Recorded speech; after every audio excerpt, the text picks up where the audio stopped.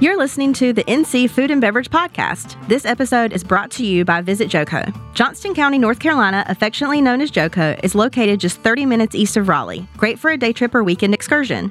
Joco offers an emerging culinary and craft beverage scene rooted in rich agricultural heritage. Travel one of our unique food trails, visit a family farm, and relax at one of several chef-owned eateries. Joco is also soon to be home to 2 brand new food halls. Go to johnstoncounty.nc.org for more info and come explore Joco for yourself. Hey everybody, thanks for listening to the podcast. Before we get started, just a heads up that today's podcast with Chef Scott Crawford is going to be cut into 2 episodes, released today and next Thursday, while we are in Charleston for the Wine and Food event. We were super excited to have Scott in and couldn't stop chatting. We had such a great conversation that it ended up being about 2 hours long. So we look forward to get a great insight from a chef that really has done it all and can really relate to so many levels of this industry. Enjoy.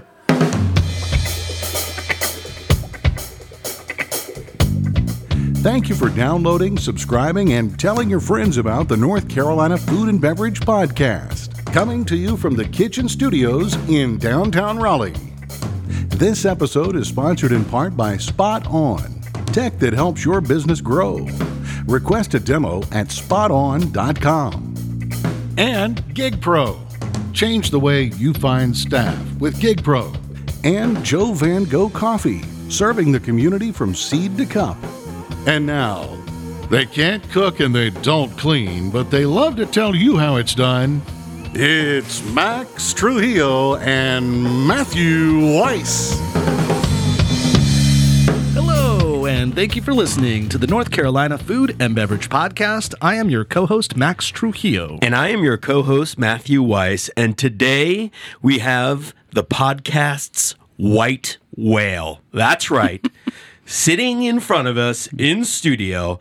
The accolades, I could go on forever, but we'll cut it at 5 times James Beard, Best Chef Southeast nominee, owner of Crawford & Son, Jolie, and Crawford Cook Shop, the one, the only, Chef Scott Crawford. Welcome. Thanks for having me. Thanks Good for to being be here. Yeah. It's about freaking time, man. It's about freaking time. We've been wanting you on the show for a good while. We've kind of danced around. We're like, hey, you should be on. And it's always been like, of course, man. Yeah, I'll be on. Yeah.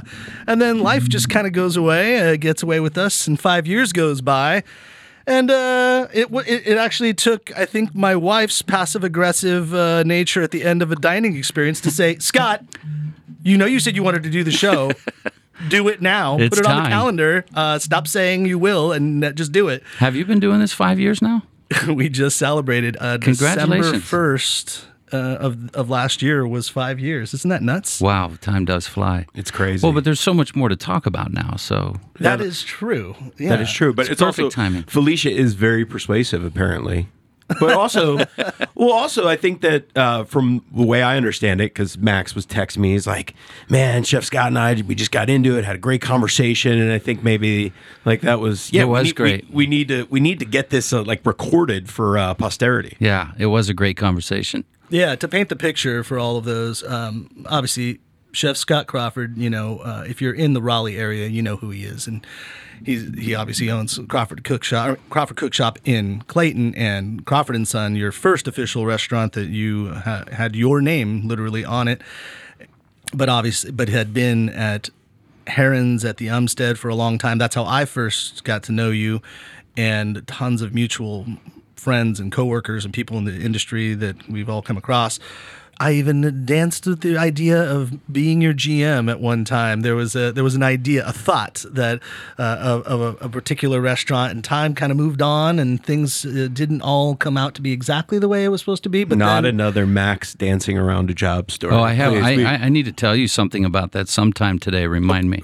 let's just jump in right. We'll get there. We'll get there. Okay. I mean, is it any more awkward than when Andrea Rusing was interviewing me for the GM role at the Durham Hotel, and I had 2 women sitting behind her that were not wearing underwear, and they were opening their legs like for me, only for me to see the whole time of the interview, and I was completely distracted. I was convinced that Chef Andrea planted them to see if I could handle this under pressure, which I could not.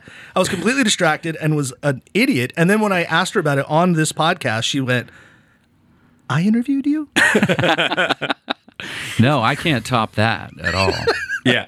There was also the Matt Kelly asking about how do you clean the table. Yeah, Famous. I interviewed that was for a good Matt story. Kelly to be a GM at St. James, and he at the very end he said, "I have one question for you. How would you bust this table?" And I gave like a 9-minute long answer, and I was so awkward. I was so uncomfortable. So then we asked him about it on this podcast, and he's like, "Did I ask you that?" And I'm like, "Yes." He's like, "Oh." I'm like, "Why?" He's like, "Oh, I just wanted to see how you'd respond." And I'm like, "And how?" He's like, "In depth." It was long. It was a long answer. I'm like, "Yeah, that's usually how I take things." I actually enjoyed our interview and was in favor of hiring you. Finally, somebody that enjoyed their interview with you. So you should know. I don't know that you ever knew that. It was my partner at the time who was not. Yeah. Which is interesting because He then hired me later. Later. After you were gone. Yeah. We can speak about that now. We don't have to, we're talking about standard foods. I'm just not sure if you knew that I was in favor of that because our conversation later was just very professional. Hey, maybe it's not the right fit now, but maybe in the future, something along those lines, which I meant. And you were like, "Do you mean that?" And I was like, "Yeah, I do." I did enjoy our interview. You tell me. Well, and our interview wasn't even an interview like on a day. I went to Standard Foods on multiple occasions. Like, I think I met with you probably 3 or 4 times. Yeah. As you were slowly building the place, as you were slowly just kind of putting the kitchen together, and you're showing me like the big, this is where the bar is going to be. And I, even asked me like, "What do you think about this spot?" I'm like, "Oh, I might put this over here instead of that." And "Oh, okay." And it's like, we were talking about everything, and I was really jazzed about it. The way I remember it is, and you tell me, was it came down to financials, and you said to me, "I want you to work here, but we don't have it in the budget to hire you for the amount of money that you want.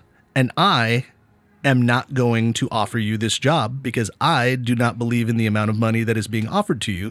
I don't want to be associated with that offer." It sounds about right. We had another restaurant slated. Yeah. In the future that I thought you would be a good fit for, and I told you that. Yeah. And that I thought that budget would fit what you needed and what you deserved to get. Yeah. And so... So I said, why don't we revisit this when we get down the road a little bit? You didn't give me that particular offer, but your partner did, because I was like, "Just tell me." And you're like, I'm not going to tell you." And I was like, kind of upset, but then I realized what you meant, because when I heard the offer, it was embarrassingly low. Mm-hmm. And I said, "Oh, that's why he didn't want to tell me, because he didn't want to offend me." And then, so I didn't take it.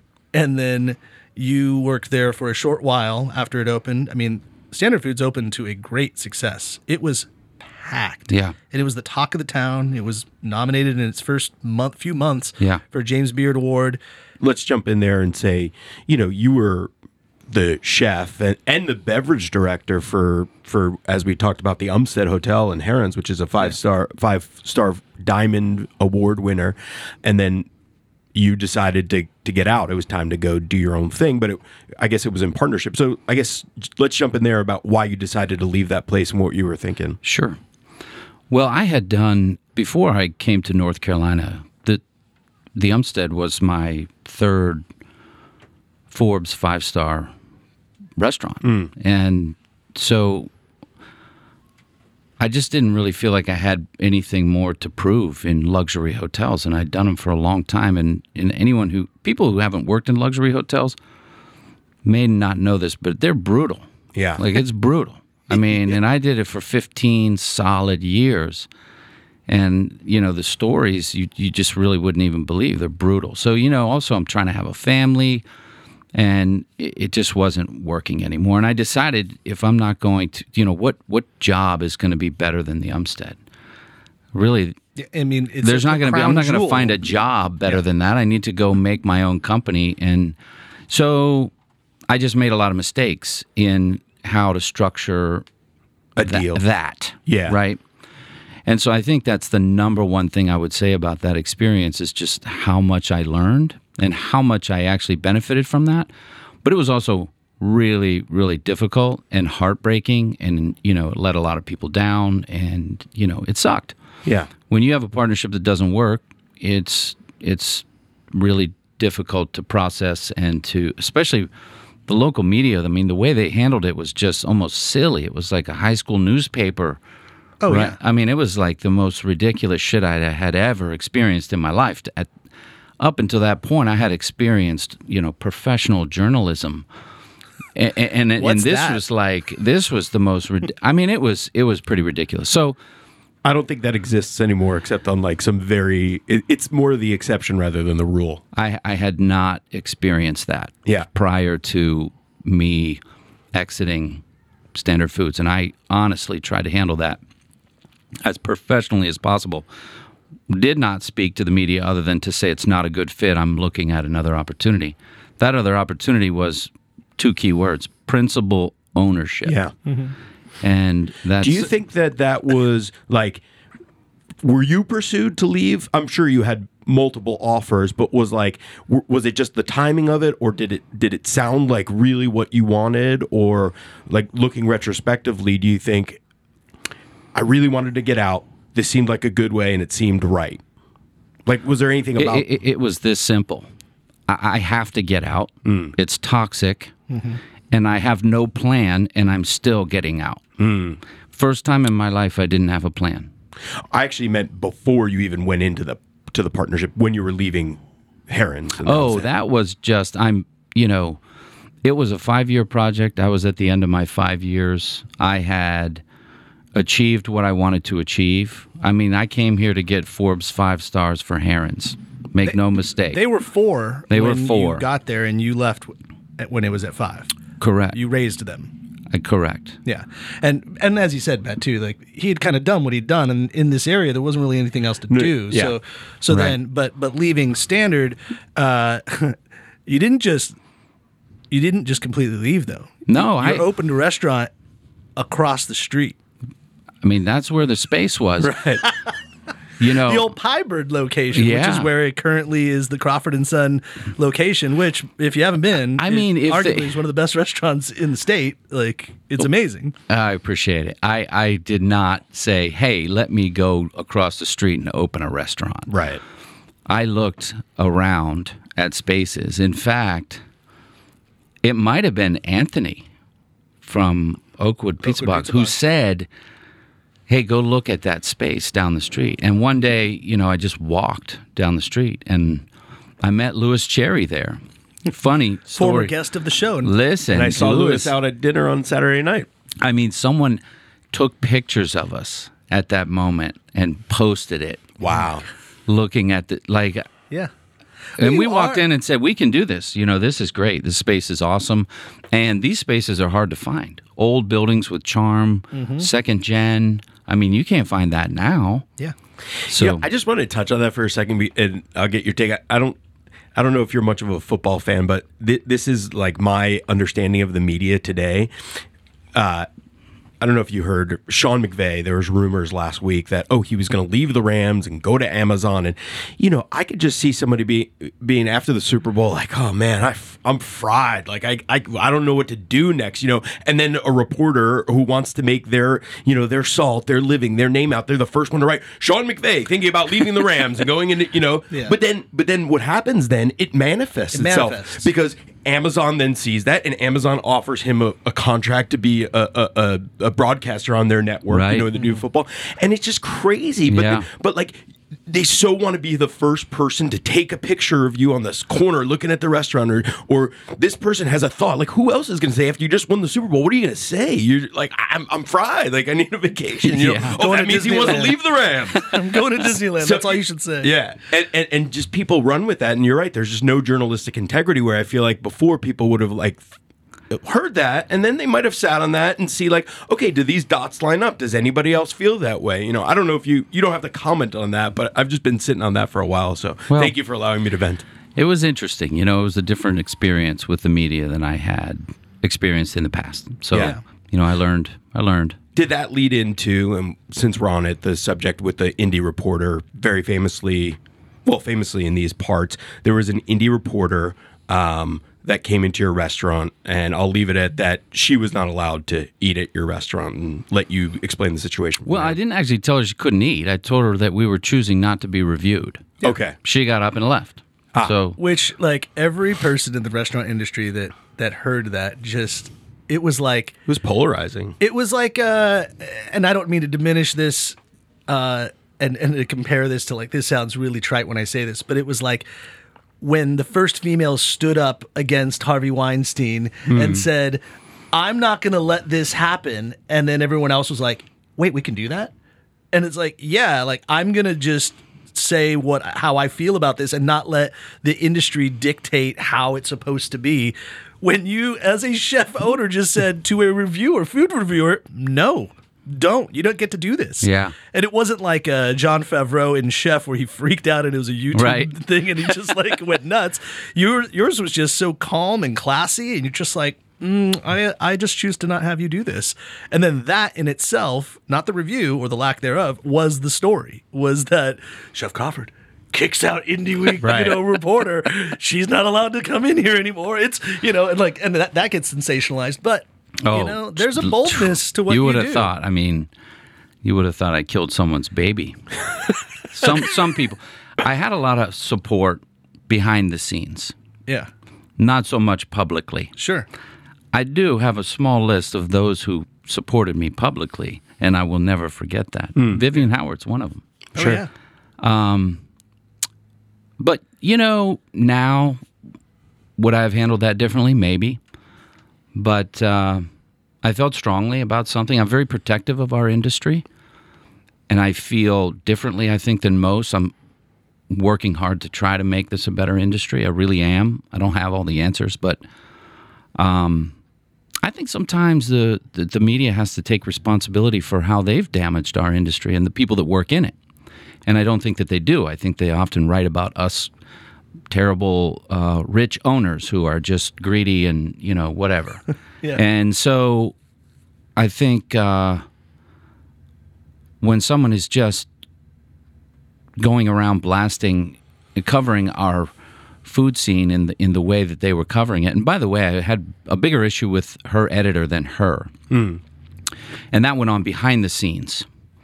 And then later they wanted to make Nice, and so I invited them over for coffee, and we made Nice. And that was a couple of years later. Yeah. But that's not the story. No one cares about that. Yeah, no one cares about that. But I will say that editor is the one that was then later terminated for the lack of integrity with the Beatamana story. Interesting. Remember that? Yeah, of course. And I was calling him out for not having integrity. Right. So I still feel like, I think I've been misunderstood a lot, and I'm okay with that. But I had a point to make. I made it. They tried to cancel me, and we had 5 record nights in a row after that. Yeah. So we didn't get slower. We got busier. Yeah. Yeah, people want to see. It's kind of the Howard Stern effect, typically. I didn't do it for that reason. I didn't do it for publicity. I had no idea that she was going to leave there and write this scathing thing. What was the thought at the time? Like, was it, you said about her editor that lacked integrity, and was it also something like, I just don't feel that this restaurant is fairly ready to be reviewed, or what? No, it was more about the way that they were at the time covering our food scene overall. Gotcha. And some of the speculation they had written about my split with Standard Foods. Just purely speculation, just completely fabricated things and, made kind of statements about, I had worked 18 months prior to Standard Foods opening. Oh, it was and I was, well, it was not my fault, but I spent 18 months working with small farmers, getting to know every single local purveyor in the area and farmer, and hauling hogs around in my own vehicle and doing dinners and promoting the place, and charity after charity. And then, this person writes that it was just all about Scott Crawford and it wasn't about any of those things. And so is that fair? Yeah. I mean, is that fair in one sentence to just, shit on somebody's year and a half of their life of work? Yeah. I don't think so. So, and for is it fair for her to, talk about someone's personal appearance in reviewing This kid was crying, thought he ruined the review. He came to me. You know, Right. I was protective of Your people, your my staff. people, my industry. And so I spoke, and, you know, yeah, it was polarizing. A lot of people didn't agree with it. A lot of people did. Well, Max, I want to take a pause for a second because, one, we need some coffee, and we'll get to that more later. And this actually coffee, Max is going to tell you more about, helps farmers, and it's a food project, but someone that helps our industry and makes our restaurant life easier, and you, especially as a restaurateur, is the people from Spot On, where they just have this amazing technology that integrates all your point of sale system, your inventory systems, your payrolls. They in essence make your life happier and make your employees' life happier because the owner and the manager will be happier because everything is easier. You can do it all from an app on your phone. It's integrated. It makes life easier. So if you want it the easy life and the successful restaurant life, call Tanya Manibo from Spot On. She gives out her personal phone number. It's 858-213-7820. That's 858-213-7820. Or if you feel more comfortable with an email, it's Tanya M. That's TANYAM at spoton.com. And change the way you find staff. I'm talking about GigPro, folks. GigPro is a new partner into our podcast and a new presence into the food and beverage industry. They have 86'd all the unnecessary BS to hiring in hospitality. Never look at another resume again. Have access to thousands of hospitality professionals immediately. You keep your core team focused on the jobs that you've hired them to do, which increases employee morale. But GigPro themselves has enabled thousands of businesses to return to 100% capacity. In layman's terms, GigPro is an app that is almost like a dating app for employers and employees to employers. They put out, Chef Scott might say, "Oh man, my dishwasher's sick. He can't work tonight. I need a dishwasher ASAP. This might not be, I don't want to pull my best server off the floor to have him wash dishes. Can I get someone?" And maybe Vivian Howard's got a restaurant and she's flush with dishwashers and she's like, I have too many working tonight. So somebody that's sitting on the couch that isn't working that night can look on the GigPro app and see, oh, Crawford & Sons looking for a dishwasher tonight. He's going to pay this amount, and they can apply for it. They can come on in, and they can work that shift. GigPro takes a little cut off the top, a little 18% from the restaurant who posts the job, and the employee gets insurance covered, and they get paid the next day. So it's really cool. You can bounce around, go to different places. Maybe you want to, it's almost like getting paid to stage. You check places out, you get in the kitchen, you look at it, everyone's on the up and up, the insurances are done, and then maybe you want to work there more full time. Well, now you've just been introduced to your new employer, your new boss. How do I get this amazing service? Well, I would go to go.gigpro.com/NCFB, because if you do that, you get your first gig for free. Whee! And we talked about farmers, so I think today we have the Organic Food for Farmers blend from Joe Van Gogh. That's right. And, well, Matt, you made the selection. You went through and brewed this coffee this morning, which, that's pretty nice. Thank you. We are, we're drinking some Joe Van Gogh coffee. This specific brew that we have here is the Joe Van Gogh Organic Food for Farmers blend, kind of apropos of what we were talking about with Standard Foods and looking at all the farmers that we have here. It has flavor notes of milk chocolate, lemon zest, a little sugar cane. Sugar. Yeah. And it's a medium roast. Joe Van Gogh has partnered with Food for Farmers, a nonprofit that addresses food security and coffee communities, to bring you a new cause for coffee, which creates real impact for the farmers and their families. Our roasters have carefully crafted complex flavors in this coffee through their artisanal roasting, bringing forward sweet, well-balanced flavors of milk chocolate, cane sugar, and hints of lemon zest. Grab a bag today and help support your coffee farming families. Go to joevango.com. Nice. All right.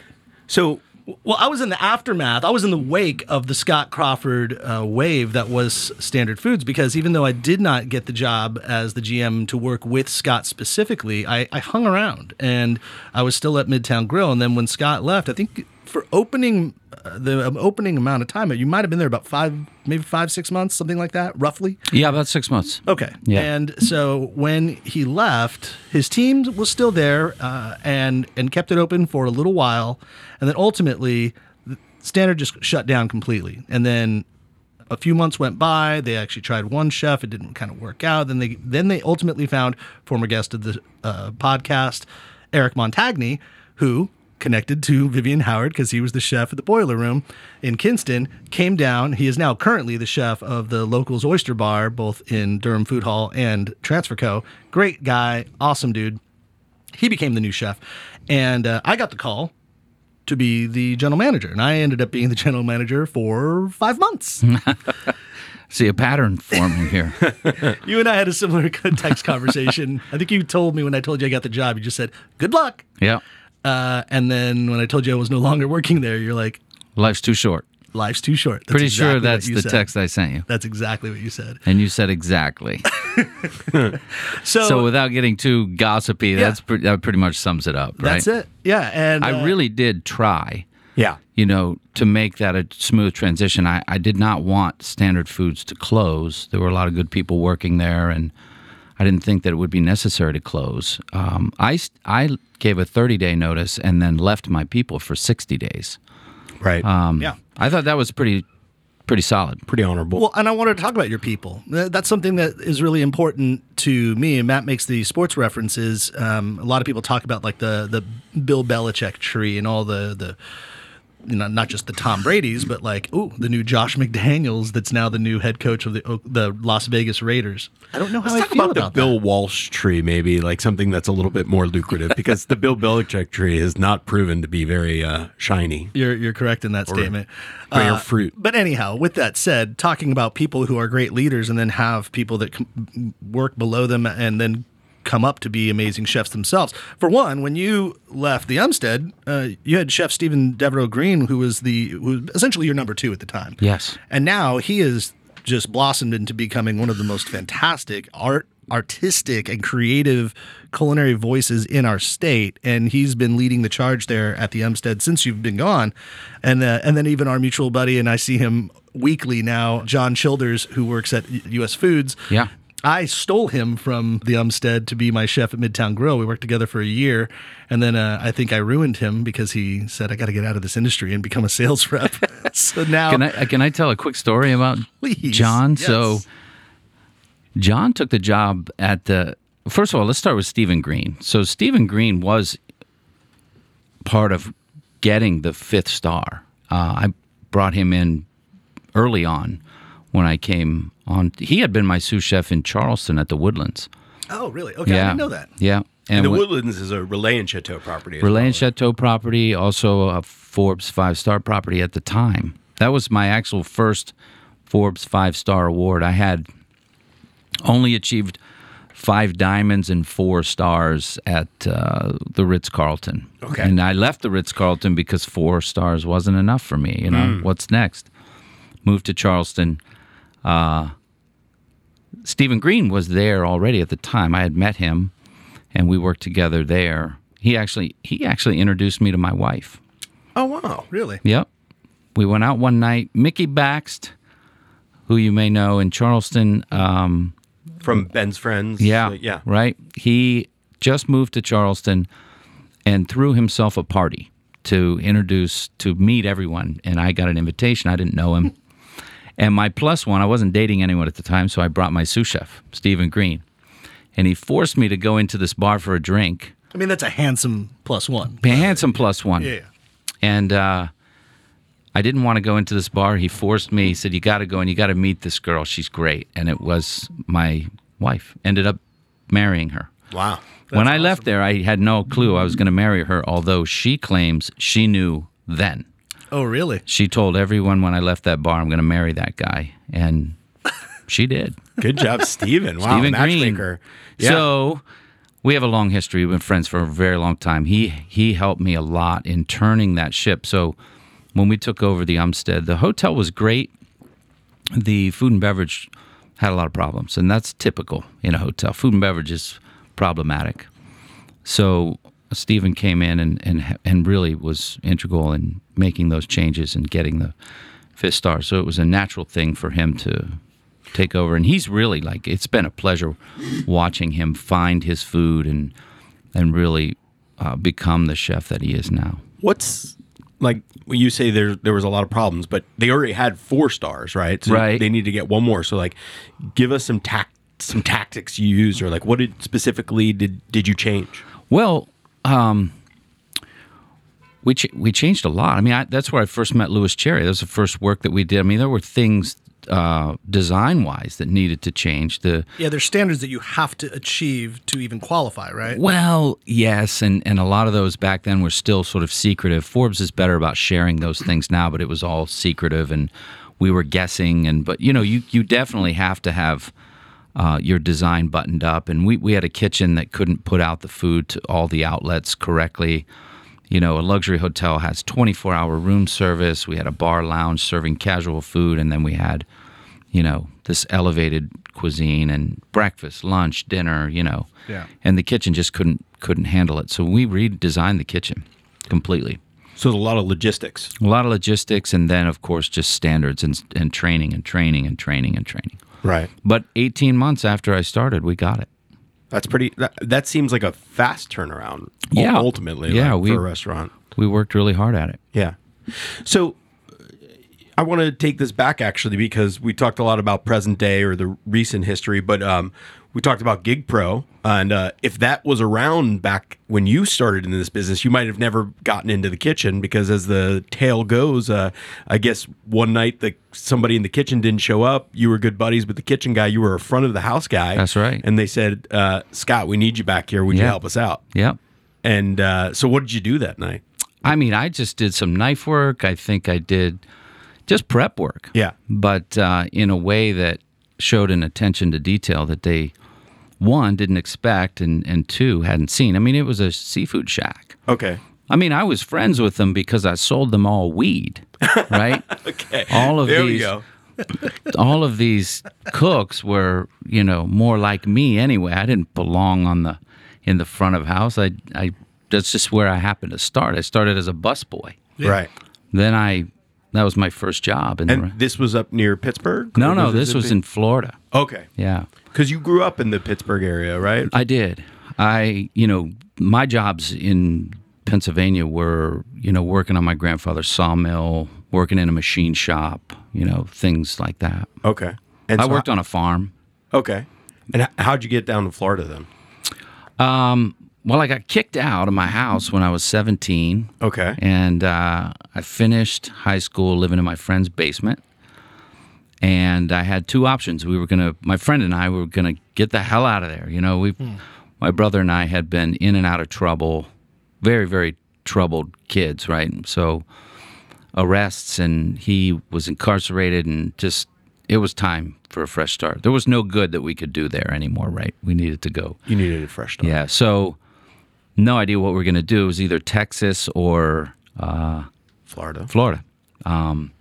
My mom lived in Florida, hadn't seen her in years, so that was like, okay, well, let's go reconnect, and we'll see how we like Florida. And that was it. Never went back. So you went to move in with your... Yeah, went down. She kind of helped us get on our feet. We're just kids. Finally got an apartment on the beach in St. Augustine. Okay. Nice. And, started to learn how to surf and relax, and decided that the best industry to support that lifestyle that I wanted was probably restaurants. Work at night, surf at the day. Yeah, exactly. And that also, I mean, kind of clicking forward a little bit too, and I'm a product of this too, is it seems like sometimes when the family life isn't necessarily the most nurturing, the hospitality industry is an open-armed type of we'll take all your orphans type of place. Absolutely. For sometimes it's negative, but a lot of times it's really positive. It's like, hey, we'll take your misfits, we'll take your cast outs. You need some people to watch your back. You need some leadership. You need some discipline. You need some good times. Yep. It's kind of, you get all that. You do get all that. And I'll tell you what you got a lot of that. Well, what those cooks said to me that night after the shift was, "You belong with us." I'd never heard those words in my life. Yeah. You belong. I didn't know that I belonged anywhere. How did you know the knife skills at that point? Like, was it just natural, or you like grew up with it, or you just watching? It's just what I did. Yeah. I wanted a sharp knife, and I wanted my cuts to be clean. I had worked in a machine shop doing very meticulous work, but I think it's just my nature. It's just, Yeah. And so then, yeah, I guess all that led to you being smitten with the industry at that point. Yeah. I mean, I never looked back. It was like, okay, now I want to learn how to cook.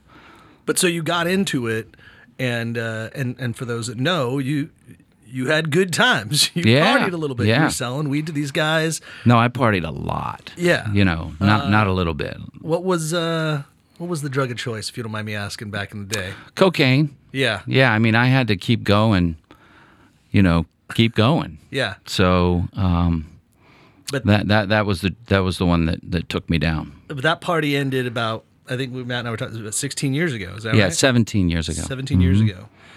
And what city were you in when that party came to the end? I had just moved to Charleston. Okay, because that's a party town too, especially for the restaurant industry. It is. But I had taken on a big job.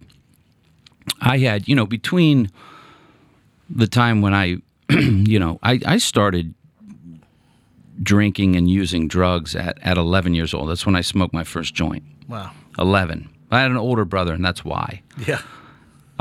It wasn't until, I had a friend visit me from Pennsylvania that I grew up, a childhood friend. He visited me here in North Carolina. And we were having this incredible conversation. He looked at me and he said, I was traumatized from growing up with you and your brother. And it wasn't until that moment that I realized the trauma that I had experienced growing up with my brother. When you're in it. Actually, it's funny, he my was brother hardcore. He was nuts. My brother's a pretty sober. I mean, he drinks alcohol, but not in excess. But because of him, I never did drugs at all. The entire time until I was 18.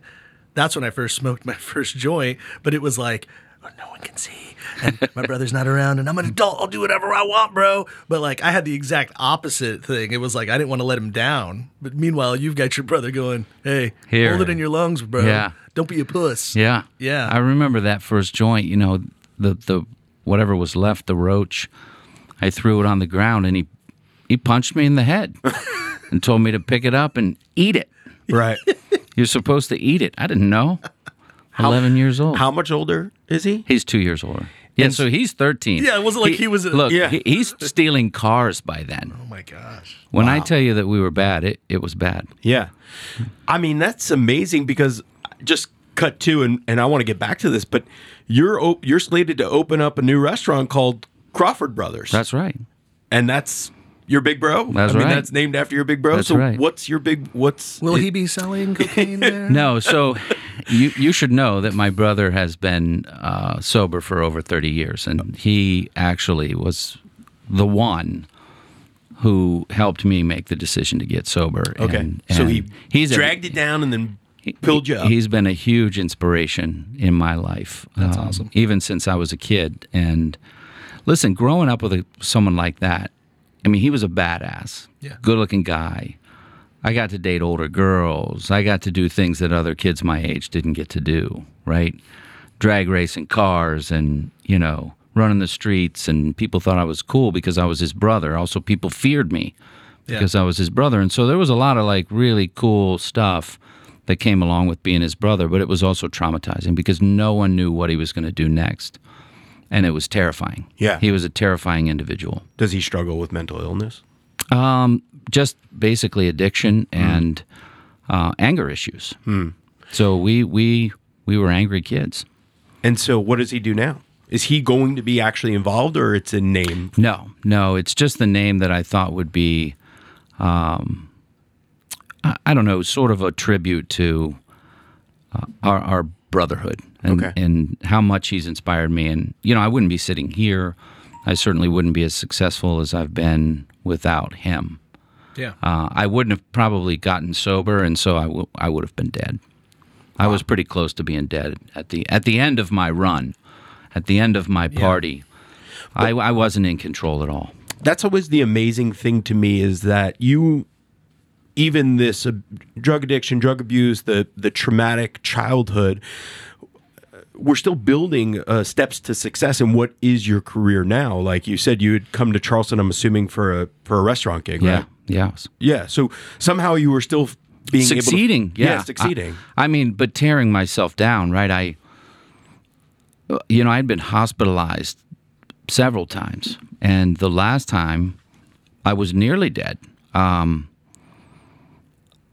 was in Miami one night speedballing with a friend in a Ritz-Carlton. And the next day, I was in ICU for a blood sugar that was almost 1,000. I had type 1 diabetes and didn't even know it. And they were looking at me like they had seen a ghost, these nurses. And I even asked them, why are you looking at me like that? And they said, because we've never seen anyone alive with a blood sugar of 1,000, only dead people. Yeah. We don't understand how you walked in here. I don't understand either. I drove there. I don't even remember. The drugs probably actually kept you going. Maybe. I mean, but it just tells you how Yeah. close I came. And it was a year. It still took me a year to get sober after that. What was the jumping off point of the straw that broke the camel's back? My so to brother speak? called me and said, "You're going to die." I just know it. Yeah. And so you got to do something or you're going to die. And I'm going to get that call. I'm just waiting for it every time the phone rings. It sounds to me that he might have been the only person that could have Said that. reached you, Right. that you would have listened to. He was absolutely 100% right. It was, and I had heard that before from people. God, you're going to die. You're crazy. All these things. Whatever. Right. That moment when he said that, I said, "You're right. You're absolutely right." And I believed him. I knew he was right. And I was like, "What do? I don't even know what to do." And he's like, "You just got to walk into a meeting and keep going every day, 3 times a day." I couldn't quit my job. I couldn't go to rehab. Yeah. No one was sober back then in the industry either. So it was awkward to say the least. Now we have all these conversations, which are great. There were none of those. Yeah. When you went to a food and wine festival, everyone was wasted. Yeah. Everyone. We're going to Charleston Food and Wine in a couple of days. Matt, Wine and food. yeah. Actually, well, now I'll be there too. Oh, nice. It's different now, though. I will say that, will you drive us around, Scott? Yeah, I will. You'll be wasted. I No, mean, I'll they be might good. as I'll well be be good. like, I've been to these things where you can't even find food. It's just alcohol. Yeah. Oh yeah. You know. It's a party, and it's almost too much of a party. It's like my old boss used to say, and many bosses say this when you go on one of those company trips. They're like, "Remember, no one ever gets promoted at these jobs, Right. but they sure as hell can get fired." Right. Listen, when I was with the Ritz-Carlton, they had someone that they sent with me everywhere I went. A handler. Like a hand- almost. oh, wow. Yeah. Why don't they do this for football players? Like Henry Ruggs could have maybe not killed somebody in a DWI accident because This guy kept me out of jail many, many times. Kept me bet. from getting fired. And it was just, that's kind of how they handled it. Yeah. Wow. Just send, But in a way, it enabled it, though. it did. Yeah, because you're like, don't have to I'm foolproof. I'm here. a rock star. Yeah. Yeah. And he'll make sure I don't go to jail. And if I do, he'll bail me out. Yeah. I can still make the event. So you were going to meetings, but I want to touch upon Matt said the words Ben's friends at some point, and you have a close relationship or a connection there. For those that don't understand, maybe in your words, what is Ben's friends? So my two dear friends, Steve Palmer and Mickey Bax. Steve Palmer, former guest of the show, he's been on. Oh, has he? Yeah, he's a Yeah. great dude. Yeah. Great guy. So those were the only 2 sober guys I could find in the industry back in the day. Yeah. Mickey became my sponsor and has been for 17 years, even though he says I'm bullheaded and he doesn't do anything. I do it all, but he's helped me tremendously. So has Steve. I actually went to help Steve do an opening. Crawford & Son was under construction. That's what I remember. And so I had some time, and he had an opening happening in he didn't have enough people for the opening. He needed some manager. He put together a task force, and I was one of those. We all got together, and we realized that we were all sober guys on this task force. It was pretty cool, just by accident. A bunch of chefs. And Ben Murray was one of those guys. And Ben, we did this opening. It was really cool. It was fun, successful. Ben had been called down by Steve from Atlanta. And then we all left. I came back home and got to work with Lewis, finishing up Crawford & Son. I got this call from Steve maybe a week later, and he said, Ben had taken his own life. He had relapsed sometime during that opening. Yeah. We did not recognize it. And, that was the big question. How can this happen? How can we all be there around him, understanding what that means to relapse? And he didn't ask for help because he was ashamed, or, he didn't want to share that. Or I don't know when it happened. Again, I didn't recognize it. If I had, I would have taken some sort of action. But Steve at that point was like, we have to do something. We have to do something. And we had talked for a long time about what we could do to help our industry and this, disease that plagues our industry. And so he said, I'm going to honor Ben and we're going to do something. And Steve and Mickey started the first Ben's Friends meeting in Charleston. Mm-hmm. And I went down and had attended a meeting there and was inspired, came back to Raleigh and founded Ben's Friends Raleigh. And I think that was the first one besides Charleston. So it specifically is geared to the food and beverage industry. That's correct. It is a support group. It's a nonprofit. It's a support group for people in the industry who struggle with alcoholism or addiction. And it doesn't necessarily, it's not linked to religion so much as it's just a... Correct. Yeah, I mean... It's not linked to any group. Other than just the fraternity, sorority, whatever, the community of the food and beverage industry. That's right. Yeah, because look, I have my own issues with my relationship with food or with alcohol and all that, and it's like you go through these ups and downs, you get through these moments, and you're just like, what? Where am I? What's going on? Yeah. And we kidded around. I mean, Matt and I, we talked about Dry January. He doesn't participate in it mainly just because he's selfish and he sells wine and he doesn't want people to stop buying alcohol. Sure. And his birthday is in the month of January, so he's like, "How dare people not party with me in my birthday?" But I elected to do it. I'd like to say I went the entire month, but like 23 days in, I was like, "Oh fuck it, I'm just having a beer tonight," and I did. And but then I finished the rest of the month. I said, "All right," and I finished it. But I had like basically one night, and that stupid night, I didn't just drink; I drank my face off, and then I felt horrible the next day. I actually thought I had COVID because I felt so bad. A hangover so bad you thought you had COVID. Yeah, like for 2 days it was so bad. And I kept taking tests like left and right. I'm like, nope, I was just hungover, and that was it. Let me be clear, because a lot of people think when you get sober that you're sort of anti-alcohol, and I am simply not. I sell it, and I like selling it because it can be very profitable for our businesses, but I like selling it to people who can handle it, right? Yeah. And there's a percentage of us who cannot. Yeah. And so, one drink for me, even, I tried all the rules. I'm going to just drink wine from now on. Right. I mean, that would last like one day. One glass of wine with dinner would turn into 3 days in a hotel room with cocaine and bottles of liquor. I mean, literally. Yeah. It's crazy. It's crazy. Yeah. Sometimes that's why I don't feel like I'm like addicted to the same level where it's like, okay, I just kind of got to that point where I went, all right, like, what the hell am I doing? And then I just stopped. And I've been pretty moderate. But again, you probably are like, yeah, that sounds like a lot of the people I've talked to in the past. But like also like, it's just like, all right, I need to just chill out. And now I just chill out. And now it's like I'll have a beer here and there. And I think like the want for being drunk has kind of like left my system. Like I don't really go like, I want to be hammered today. It's more just like, I just want a beer. I just want to chill at the end of the night. Sure. And I feel like better about that now, but it's not like I've had those. Matt and I both. You've had better restriction on it when you and I were out at like when we went to like Wilkes County or so on our things, that you and I are just alone in a hotel room. We're like drinking bottles of wine. You're like, no more wine. We're done for the night. I'm like, just open another one. You're like, no, we got a big day tomorrow. I'm like, no, all right.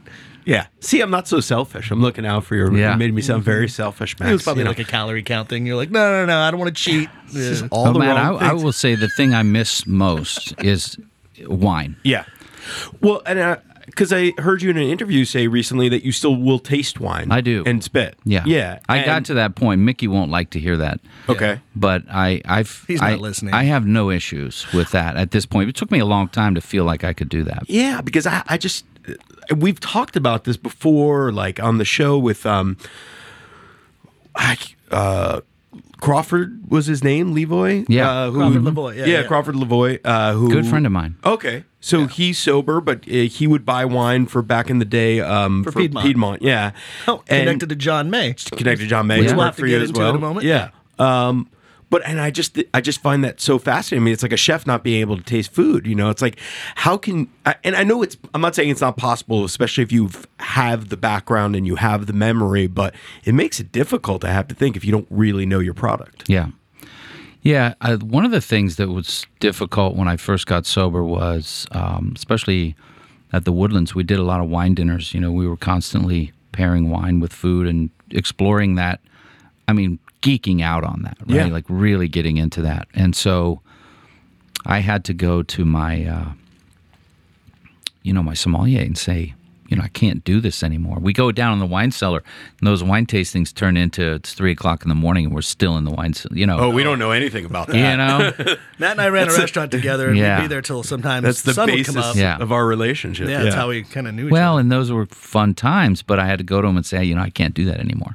You're going to have to be my palate, and I'm going to have to work through you, which is a great thing, by the way, that we could talk about, is working through other people, and not actually using my own palate. That's really a scary thing. Well, let's bring up John May, because John May used to work, and it's an interesting thing. I'm talking about TV's John May, who famously worked with Vivian Howard and then became the head chef at Piedmont, and we did our first public event, Pork and Rum, which actually is on this mug right here. Look at this, Pork and Rum.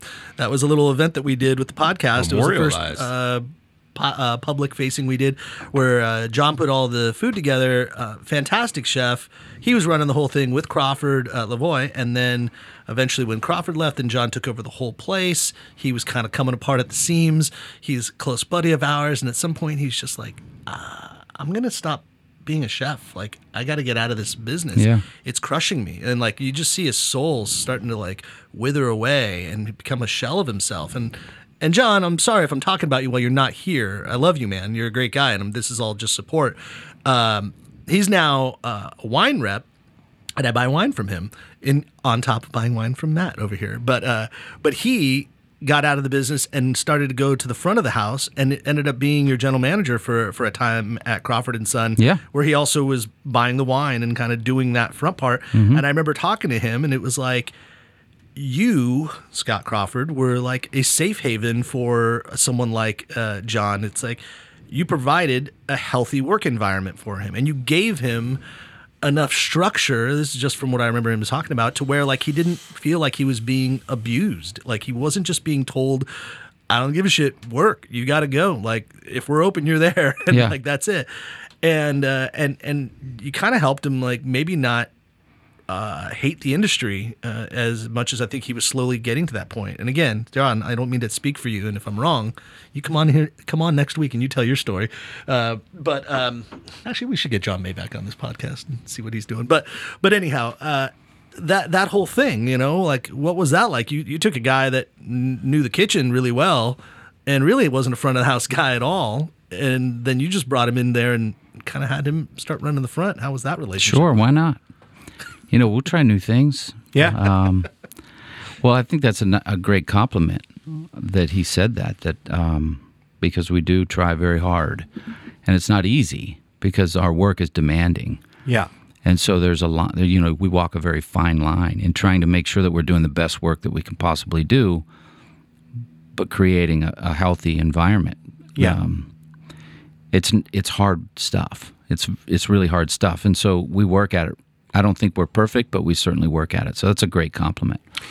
I don't want people to hate the industry. I love the industry still. This is part of our conversation. Yeah. I still love this industry. And I mean, when you hear my story and where I came from and where I'm at today, I owe that to this industry. I mean, it's basically almost taken everything, including my life, and it's given me everything. Yeah, that's led us to what you're speaking of is this conversation that we had at Crawford Cookshop in Clayton. We'll get to the specifics of Cookshop because it's amazing. But you revealed that in that late night conversation that you were you're ready to get out. Well, in 2020, right? You were like, I why considered, do I need to do this? I considered just packing it in because 2020 was something we'd never seen before. Right. Will the restaurant industry ever be the same? Well, I in didn't that even situation? know that it was possible that someone could say, okay, you have to close your business. I didn't even realize that was possible, that could occur. Yeah. And it did. In one day, you're done. It was crazy. No support, no financial, nothing. You have no ability to earn a living. So I hope you saved some money. Right. We talked about you, or I should say Crawford & Son, as an example of those that were probably feeling the worst hit of all because takeout was fine, barbecue was running, Yeah. retail was going through the roof. I mean, Sure. people were making revenue. Yeah. The aforementioned Amazon was just they hit into the next gear, and now there's Bezos is making penis-shaped rocket ships because of it, and so. But the artistry and the beauty and the service and all the things that you do, like the visual representation of these amazing plates and the flavors and all that, just they don't translate when you put them in a box, No. in a styrofoam cup, Right. whatever it was. And you were doing Crawford curbside, Yeah. and that was a way for people to get your food to take home. Yeah. But that was a huge shift down, pivot, and that wasn't necessarily sustainable. And we had mentioned, it's like, man, fine dining is dying right now. It's almost dead. And I think about the Scott Crawfords and the Chef Greens and even Ashley at Death and Taxes and all. It's like, what's next for them? And so, yeah, what were you experiencing at that point? Well, we were busy with curbside. I mean, extremely busy. I didn't even realize how busy. I knew that we were busy because I was working a station and busting my ass. We never stopped working. We sat down and said, this is what we're going to do, and let's create a menu that will travel, and let's give this some thought and have this be a thoughtful thing, and let's deliver something that can actually comfort and nourish people in this time that's so crazy. And so we did it. And, at the end of the year, we generated $1 million in revenue that year. And I didn't realize until we did our taxes. Wow. We're a $2 million restaurant. Okay. We That's generated $1 million in curbside sales. That's pretty substantial because that's no alcohol. Really, it was right? obscene Yeah. how busy we were in the beginning. But when we discovered that it may not be sustainable is when people realized, oh, shit, this is going to be a lot longer than we thought. Right. And then you noticed that people weren't coming to get curbside every night. Yeah. I think that all of our guests were being very supportive and saying, hey, let's all go out and support these restaurants. Right. And so we still had a following. People really still seemed to enjoy the food. But once you realize as a customer that this might be a year of this, you're not going to get curbside every night, right? Because It's just not financially. it's not sustainable for them. So Yeah. then we started to see, some of that decline, some of those sales decline. But we were still okay, right? Bills were being paid. Things were, we're not going to. Once we realized we're not going to lose everything that we've spent our entire lives building, then the thoughts of walking kind of went away. But there was a moment where there was a conversation about it with my wife. Hey, let's walk. We have saved money. We've done well, and we have been responsible with our investments. We can do whatever we want. Yeah. Well, I don't have those type of fears anymore in life that we can't do something different. Right. And that's all you get for today, folks. We're going to fade it out, bring up the music, and continue with the Chef Scott Crawford episode part 2 next Thursday. Thanks for listening to the NC F&B podcast. And if you've stuck with us this long, review us on iTunes, and remember, 5 stars are encouraged.